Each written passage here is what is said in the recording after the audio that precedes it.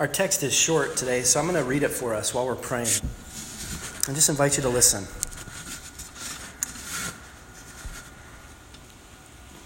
I'm going to read it once from the Bible, and then I'm going to read a paraphrase that's my own. So just listen, see if you can start hearing God today.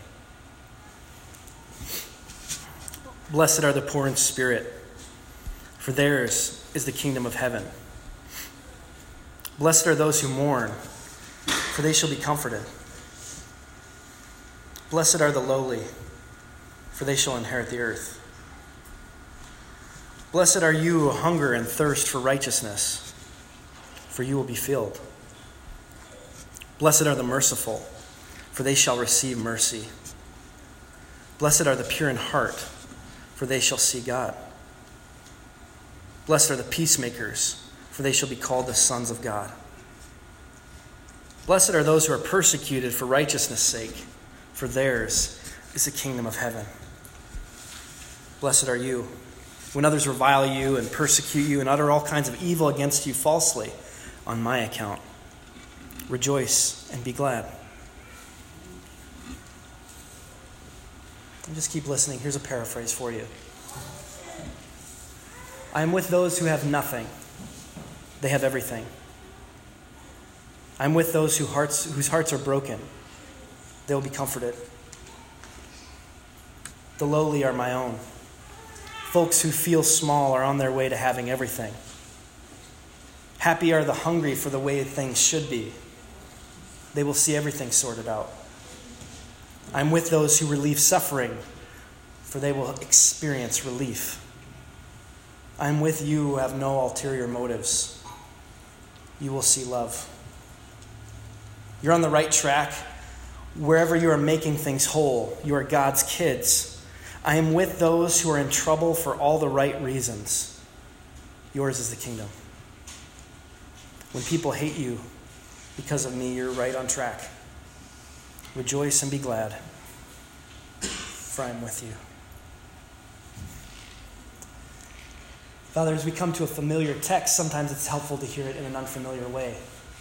And we ask that you would open our hearts and our minds by your Spirit, that we could be your followers, your disciples, people that don't just hear these words, but embody these words. God, with this description, this powerful description of your kingdom, be a description of the people that are hearing my voice, the people in this room, the people gathered together to be moved by your love, to love others. God, would we see in this description of your kingdom a powerful description of our own lives? It's in Jesus' name we pray. It's for his kingdom's sake that we pray it. Amen. All right, we're going to jump right into Matthew chapter 5, picking up in verse 1. We're not going to do a lot of frills today. We're just going to kind of try to stick really close to the text. And my hope is that God's Spirit will speak much more than I ever could, as always. So really try to hear from God's word today, much more so than my own words. Look at Matthew 5, picking up in verse 1. It says this: Now when Jesus saw the crowds, he went up on a mountainside and sat down. His disciples came to him, and he began to teach them. Jesus will keep retreating throughout the book of Matthew. He will move around, and people will have to look for him. They'll have to follow him. They'll have to go on the mountains and in the countryside. They'll have to follow him around. When he retreats to a mountain, and this is interesting, Matthew says that his disciples come to him, not that the crowds came to him, but at the end of the Sermon on the Mount, Matthew will say that the crowds were amazed by his teaching, so the crowds do come. So who is Jesus speaking to? He's speaking to his disciples. Yes, he's speaking to anyone who might follow him up onto a mountain to hear from him. It would seem that disciples here means not just the 12, but anyone who wanted to follow Jesus up the mountainside. He had been healing and moving around and healing all kinds of diseases, Matthew says. All form and manner, from psychological illnesses to physical illnesses to spiritual illnesses of all kinds and shapes. Jesus had been healing, and now he retreats. But the retreat doesn't really work because the crowds come. The following, commonly referred to as the Sermon on the Mount, is an invitation for those who want to follow Jesus. For you and me and everyone we know. His disciples, his followers will embody the words of this message. Now when we see this picture, if you can take a step back and look back at it, this picture of Jesus preaching on a mountain, word from God coming from a mountain, what are we reminded of? Well, people of the book are reminded that we've seen that before. We saw Moses go on to Mount Sinai and receive the 10 words, the law, the 10 commandments. And this image of someone on a mountain bringing God's word is nothing new. Jesus keeps telling the old story in a new way. He begins to teach, and this will be a great expansion of his previous teaching, which was John's teaching, which was just one sentence. Repent, change your mind, change your heart, change your direction, because the kingdom of God is right here, right now. Now Jesus expounds and shows us more of what the kingdom is, what it looks like to follow him, what the community of faith will look like and sound like and be like. It seems that Jesus interrupts healing for teaching, because apparently his teaching matters. Apparently he's after the thing behind the thing, not just the symptoms, but the illness itself. And there's something about his teaching, there's something about his word that will reform people in a way that just a simple touch doesn't.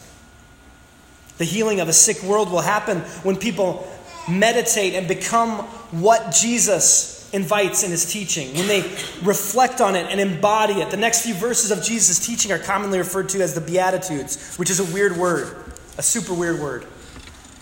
It makes it sound like these are something to aspire to, which they kind of aren't, especially at the beginning. The later ones will be, but the first ones won't be. The first ones will be a description of people in suffering, moving to people who are helping others.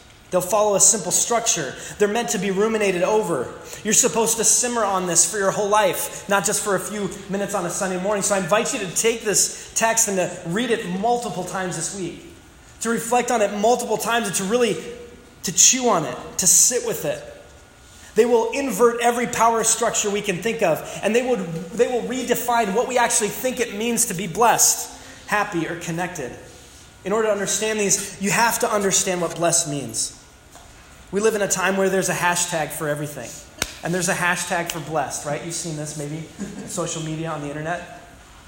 Like, you get this new amazing thing, hashtag blessed. Your family looks like a Gap commercial. Hashtag blessed, You've got your Starbucks and your whatever, hashtag blessed, That kind of thing. Have you all seen this? Are you aware of this? Are you familiar with hashtag blessed? Jesus kind of blows up our hashtags. Blessing in the scriptures means something vastly deeper than a temporary passing happiness. Blessing in the scripture means connected. When God blesses someone, he says, I'm connected with you. And you are connected with what it means to be a human, with what it means to be a child of God, with what it means to be engaged with your community and with your world. That is what blessing means in the scripture. It is the shalom of God, the connection of God. It means that you are where you need to be. Blessing means I am with you. And now the four groups of people at the front of this will be all in need, all hurting. The last groups will be in service. But all of these words will be words of grace, words of gift to people who are broken and weary. There is a movement through these blessings. And we're going to find that we're connected when we're empty. We're connected when we give. We're connected when we suffer for giving. And over and over and over again. I'd invite you to listen to what Jesus says blessing's all about. Look at verse 3. And he said, Blessed are the poor in spirit, for theirs is the kingdom of heaven. Note here that Jesus doesn't begin with a list of demands. This is his first kind of formal exposition of his whole kingdom. And he doesn't begin with a list of demands, but with a list of gifts for those who have nothing. Connected, at peace are the poor in spirit. The poor in spirit, what does this mean? This means anyone who doesn't know how they're going to make it through. This means the ones who are desperate. This means the failure, the loser, the inadequate. The ones who feel lost and wayward and wandering. It also means the literally poor. Luke's gospel will say, it'll drop the in spirit, And Jesus will just say, blessed are the poor in Luke. And if you think it doesn't mean the literally poor, he'll go on to say, woe to the rich. So I don't know how much more information you need, right? Because I know there's something in our Western American heads that's clicking through and going, oh, poor in spirit. So he doesn't mean, but he does. Anyone who's desperate. The poor in spirit, Jesus says, are close to being grateful for every breath. The poor in spirit cannot look down on anyone because they know they are at the bottom. The kingdom of heaven, how it is all supposed to be, the way things should be, it belongs to them. It belongs to them. It doesn't belong to more important or more powerful people to give to the poor in spirit. Jesus says it belongs to them. Does that change the way you think of charity? Does that change the way we think of how we help people? It belongs to them. I thought we will pray for yours is the kingdom, meaning God. God is in league with the poor in spirit and the poverty-stricken and the oppressed? Yes. Yes. Yes. Jesus doesn't say they will be blessed. He says they're blessed right now. The good word of blessing is over the poor in spirit right now. How can this be? How can this be? This is the good news of Jesus. Will you also notice that when Jesus is speaking, is he talking to Christians? He's not. Christians aren't even a thing. He can't be talking to Christians here because he's saying, blessed are the poor in spirit everywhere, in every place, and every time. The words of Jesus, his first formal teaching, are not, here's a set of things to follow through with, and then you will receive a blessing. His announcement, contrary to our every thought, religious or otherwise, is you're blessed. You feel desperate? I'm with you. You're connected. Like that. No hoops. No boxes. No nothing. It is very challenging, this teaching, if you sit in a building in Western American culture. Very difficult. Look at what he goes on to say. In verse 4, blessed are those who mourn, those in grief, for they will be comforted. On track are those who mourn. Mourn for what? What happens when we mourn? Mourning is about loss. Mourning is about brokenness. Mourning is about losing a person, a thing, an identity, a job. Loss. It's feeling broken. And Jesus comes to the broken who are mourning and says, feel better. No, he doesn't say that. He comes to the broken and the lost and the alone, and he says, you know what? If you just would have made some choices differently. You know what? If you just would have filled out that form. If you just would have showed up at that place and that time. He doesn't say any of that. Any of it. Blessed are those who mourn. There's this vibe sometimes of everything's fine. And there are great things. But everything is not fine. But Jesus says they will be comforted. They will have their grief addressed and redressed because the kingdom is here. Repair will happen. The comfort mostly is just in the presence and the arrival of God himself in the flesh. This Jesus, Emmanuel, God with us, the Lord saves, all of that wrapped into his person. For someone who's mourning, he does not come with an answer. He comes with himself. And he's here. And he says they will be comforted. The presence of God with us. Look at verse 5. Blessed are the meek. Connected are the meek. Sometimes we see this as humble in our English translations. You can see this as lowly, for they will inherit the earth. Meek means the little people, the powerless, the oppressed, those who have no claims. Those who have no legal claim, who have no economic claim, who have no moral claim, the empty-handed. Connected are the humble. Not the brash, not the bragging, not the entitled, Not the ones who are empty-handed. Empty-handed. The earth is theirs, he says. It's theirs. What does this say to us? What does it say to you? The message of the first blessings is for victims. No one musters poverty. No one shoots for mourning and for grief. These are not the beatitudes of like, hey, seek out abject poverty and oppression. It's not what these are. This is an arrival of Jesus to the hurting and the oppressed. In every way, in every direction. If you want to ask, well, what do you mean? Do you mean like with money? Yeah, I mean like with money. What do you mean? With like psychological problems? Yes, I mean that. Do you mean like with physical? Yes, I mean that. Do you mean with cultural hurdles? Yes. All of it. All oppression shall cease. We sing at Christmas time.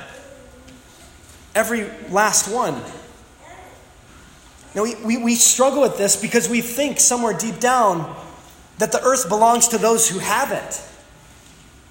To those who have it firmly in hand. And Jesus comes and he just tips it over. He says, it's not yours. The earth does not belong to those who are clutching onto it. It belongs to those with an empty hand. Look at verse 6. Blessed, connected, at peace are those who hunger and thirst for righteousness, for they will be filled. Again, your mind might be going like, okay, he doesn't mean the literally hungry. But is it right to be literally hungry? No, it isn't. When Jesus says, blessed are those who hunger and thirst for righteousness, he's saying, blessed, connected, you are on track, and I am with you. When you look at what is, and you say it shouldn't be that way. It's got to be better than that. It has to be better than that. It has to be better than that for people who have nothing. It has to be better than that for people who are enslaved, either in here or right here, any which way of slavery. It has to get better. And I have to make a movement into that. Jesus says, I'm with you. I'm with you. I'm with, if you are bothered, if you're bothered by the way things are, and you're hungry and you're thirsty for them to be different, I'm with you. You're right on track. You're right on track. It says not just that, they will be filled. There will come a time when they're not hungry anymore. In different ways, Jesus is saying that those who are pushing for more wholeness, for more peace, for more justice, for more equality, for things to be made new are the ones who are onto something. Jesus doesn't say, blessed are the righteous. These folks in view here know they are not righteous. This is both personal as well as corporate. He's saying, blessed are you. You're on the right track when you know you haven't figured it out. When you know that there's further to go. When you know that your actions and your attitudes and your words are broken and they need help. Blessed are you. You are on the right track and I am with you when you're hungry and when you're thirsty. Who feel like you can't go on without right living and right action. Without healthier families and communities. This is a hunger and a thirst for righteousness in all directions. In our relationship with the Creator, in our relationship with each other, in our communities, and in our schools, and in our organizations, in our business practices, in our everything. They will be filled with the present rightness and the coming rightness. The righteousness comes in with our connection with God and is breaking into this world wherever people are waking up and wherever they are hungry and thirsty for things to be made right.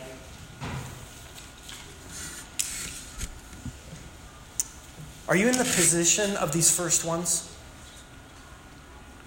Because if you're following Jesus, and again, I'm not trying to judge you, but think about this. Do you identify with any of these yet?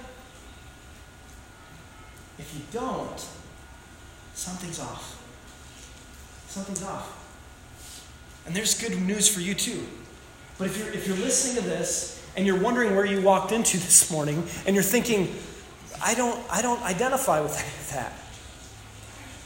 there's a big problem in your spiritual journey. A really big problem. And you're invited into the next ones, by the way. Look at verse 7. Notice the movement between those who are in suffering and those who ease suffering. He says, "Blessed are the merciful, for they will be shown mercy." Jesus will say elsewhere that you can't expect forgiveness if you will not forgive. This incredible paradox. You cannot get mercy. You cannot be free. Literally, because deep down you think you are above it. If you cannot forgive someone,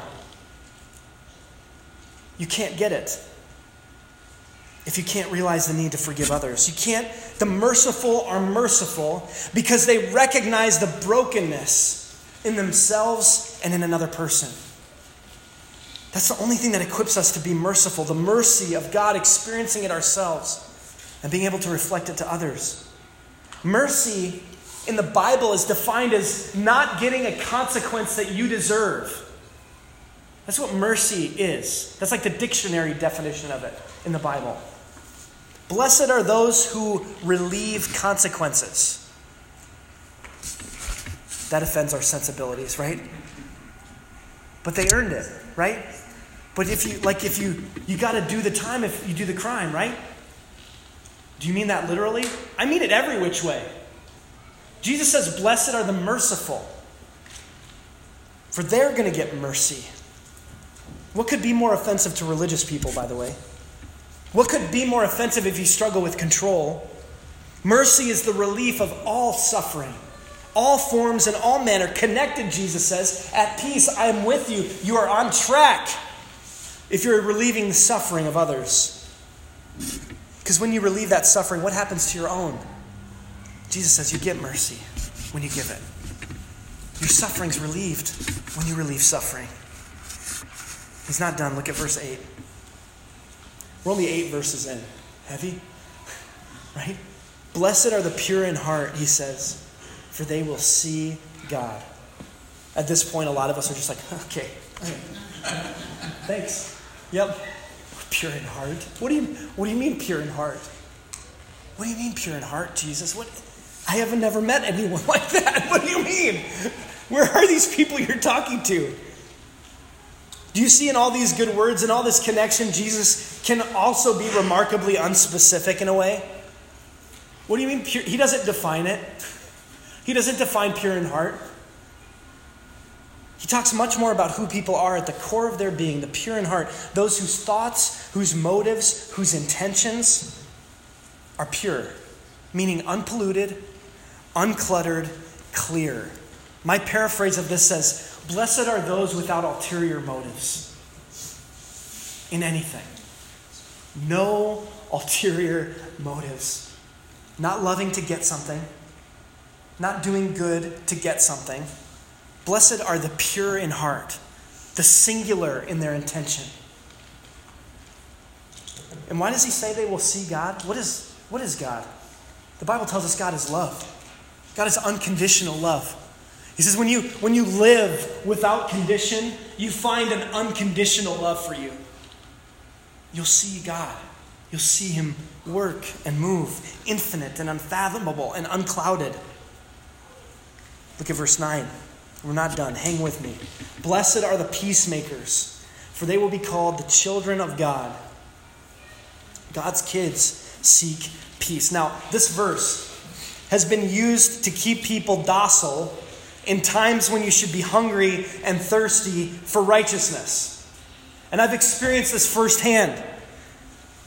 As a way to keep folks quiet and in line. Even with what I've said up until now, you could be like, practice what you preach. Because you've been saying some things that have been causing some conflict in my heart. And I don't like that. And that doesn't make me feel peace. So are you a peacemaker? Do you feel that? Is there any of that in there? Because Jesus says, blessed are the peace. It misunderstands Jesus, and it misunderstands the scriptures if you say, blessed are the peacemakers, so just keep quiet about the things that are wrong. So just get in line and calm down about the ways that you're hungry and thirsty for righteousness. Because he just said, blessed are those who are hungry and thirsty for righteousness. Jesus doesn't shut them up. So how could we? Peace isn't kumbaya. Kumbaya is awesome, but it's not just for us internally. Peace in the scriptures is about wholeness. I heard it described this way, that peace is not just this point inside, and it's not a line outside, but it's a circle. That peace is about making things whole. That in the scriptures, when we see the word peace, we need to think the word wholeness. And yes, that doesn't mean unending conflict and turmoil. It doesn't mean dissension and arguing just to argue. Peace doesn't just happen in a broken world, friends. Peace has to be made. But making things whole will sometimes require a great deal of conflict. How do I know this? Look at Jesus himself. Jesus, do you think he's blessing something that he doesn't embody? Do you think Jesus is a peacemaker? He has tons of conflict in his life. He'll have conflicts with the disciples. He'll have conflicts with the religious. He will ultimately have conflicts with the state. Making things whole will involve a lot of conflict. But whatever the conflict of God, of the kids of God find themselves in, whatever they find themselves in, is in the pursuit of wholeness. Because wholeness will mean going to war against the darkness. Janitors help make the world whole by helping people have a safe and clean environment to live and work. Doctors make people whole by warring against disease. You make the world whole when you bring love and meaning and order to your job or to your school or to your home. Lawyers make society more whole, if you can believe it, when they go to war for justice and fairness and equality. Teachers make communities more whole when they go to war against ignorance and disadvantage. Parents make this world more whole when they raise compassionate children. Students make the world more whole when they apply themselves to learning, to finding things they will work at to bring more wholeness into the world. Whatever wars you find yourselves in, whatever conflicts you find yourself in, because you will find yourself in conflict, it better be in the service of wholeness. Because this is where we find our identities in the world as the kids of God. You, everyone, everywhere is invited to make the world more whole. In these short verses, we see how we are helped, how we are connected when we are helpless, that we are connected when we are helpful. But what happens when we are helpful? Look at verse 10. Notice right after he says, "Blessed are the peacemakers. Blessed are those who are persecuted because of righteousness, for theirs is the kingdom of heaven." Wait, I thought that the kingdom of heaven belonged to the poor. Yes. I thought that the kingdom of heaven belonged to the persecuted. Yes. But how are you persecuted if you're making peace? Because doesn't that mean conflict? Right? I mean, when you stand up against the darkness is going to come after you. And that's what Jesus in part is saying to his friends. He's saying, you're on the right track when you're persecuted because of righteousness. Notice what he doesn't say, I guess, here. He doesn't say, "Blessed are you who are persecuted because you're a jerk and you should be persecuted."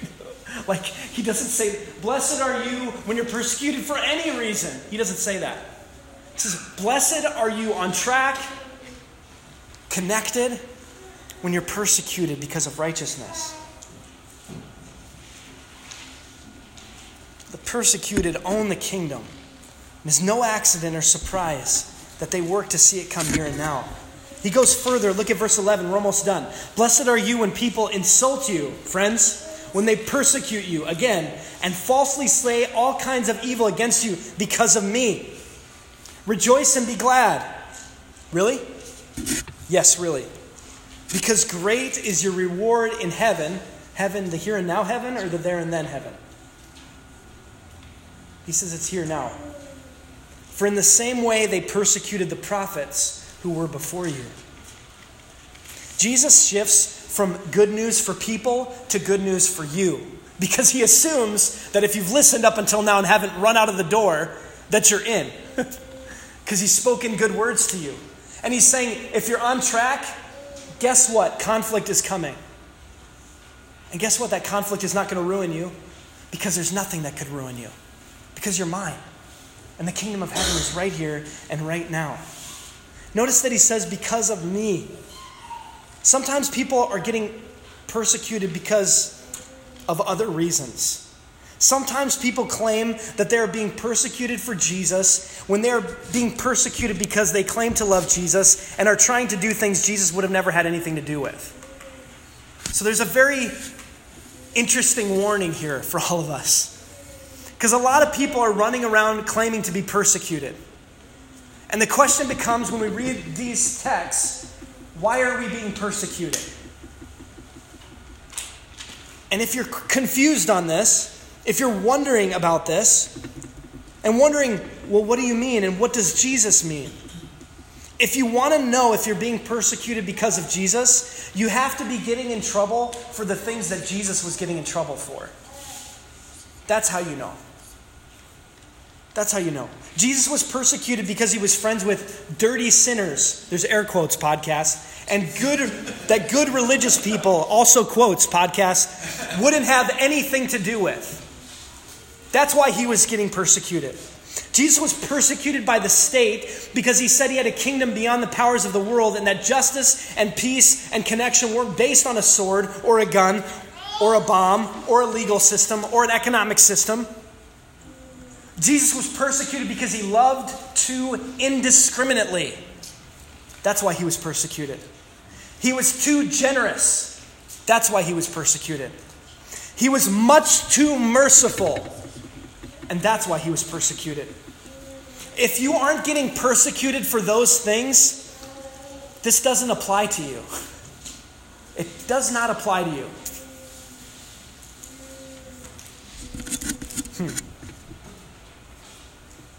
Do you sit back and hear this and say, well, I don't really see what the big deal is?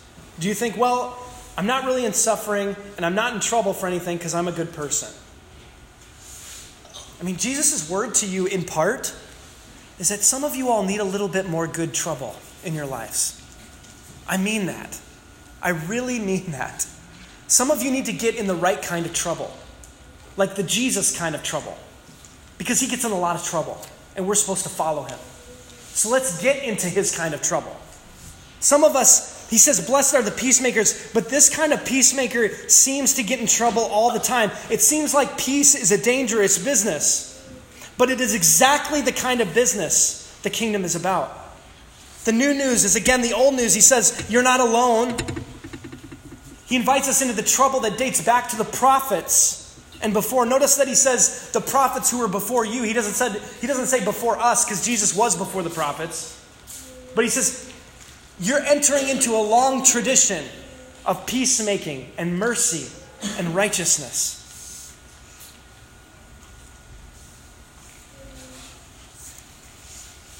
Rejoice, he says, and be glad, because the kingdom of heaven is here and now.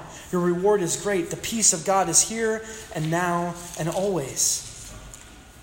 There's no limit to the helpless that receive good news in this teaching from Jesus. There's not a limit to the helpful who receive this message from Jesus. This isn't a message to those on the inside. This is a message to anyone and everyone who is helpless and helpful. And if you say, I'm not helpless and I'm not helpful, you got a problem. A big, big problem. But guess what? God saves. And he's here. The only folks who aren't reached by this message are the ones who think they don't need it. But when you do realize you are living like you don't need this blessing, if that's you, when you realize that this doesn't describe you, this invitation, this good word, and it breaks your heart, guess what? You're poor in spirit. Welcome to the party, right? If you're sitting here, if you're listening to my voice, and none of these things describe you, and you're like, I mean, I got a pretty good life, and things are going okay, and I'm not really in trouble for anything, you're invited. You're invited. Everyone is invited. When it breaks your heart, you become one of the mourning. You become one of the poor in spirit. You become little. You become humble because you realize that all the things you were clutching are nothing. And they didn't help you. And you can hear the good news once again. And you can become a helper again. And you can hear more good news. So where are you in this? Where are we in this? Where am I in this? Let's bow our heads and close our eyes once again. And I want to leave it kind of unsettled on purpose. Where do you identify with this word from Jesus? Where do you identify?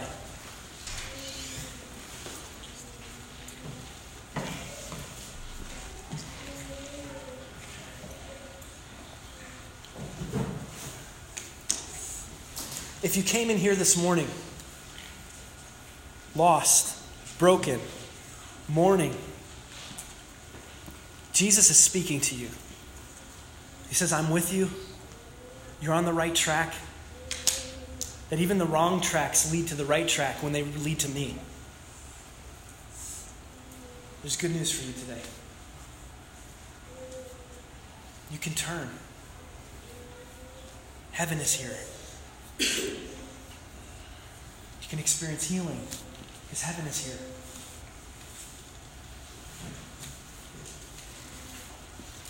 Are you a helper who feels like it's all for nothing? Did you stumble in here and all your good works and all your righteousness, all your hunger, all your thirst, all your peacemaking seems to not be going anywhere? Jesus has good news for you today. I'm with you. You're on the right track. Keep going.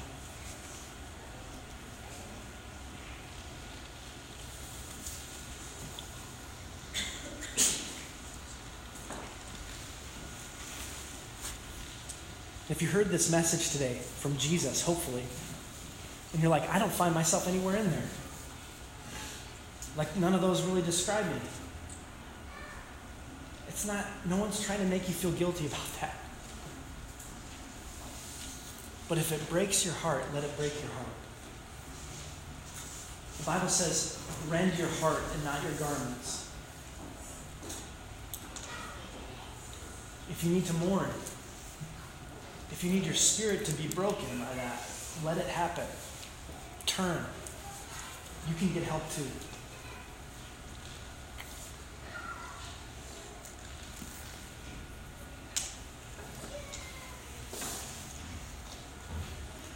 You just stay with it. Keep your eyes closed and your heads bowed and just last questions. Is there any place where you need to be merciful today?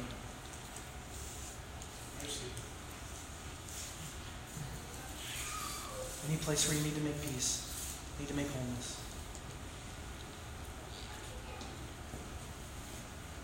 Is there any place where you need to be hungry for righteousness? Just take a moment.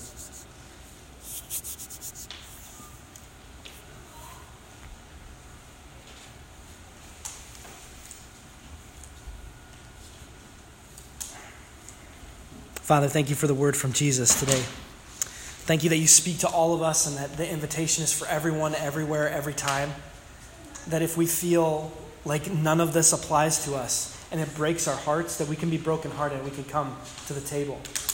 We can come to you for healing, for help, for passion, for wisdom. God, if we feel lost and alone, if we feel hungry, if we're mourning, if we're trying to make things more whole and it doesn't seem to be working, Father, would you preach that good news deep into our bones, into our souls, that wherever we're at, we'd find good news. We'd find hope today. God, we thank you for your word and how it challenges us and how it gets up underneath our assumptions and our religion and our brokenness, and it makes us new. God, may your Spirit go with us and guide us and guard us and protect us. God, may we get into the right kind of trouble. The trouble for righteousness' sake. The trouble for your kingdom's sake. The kind of trouble that your Son Jesus was in. May we love too generously. May we be too merciful for some. And God, would your kingdom come and your will be done here on earth as it is in heaven. It's in Jesus' name we pray. Amen. If you all are giving an offering as part of your time with God, you can give it in the box in the back. Have a great week. We love you. Come on back for more in the Sermon on the Mount next week.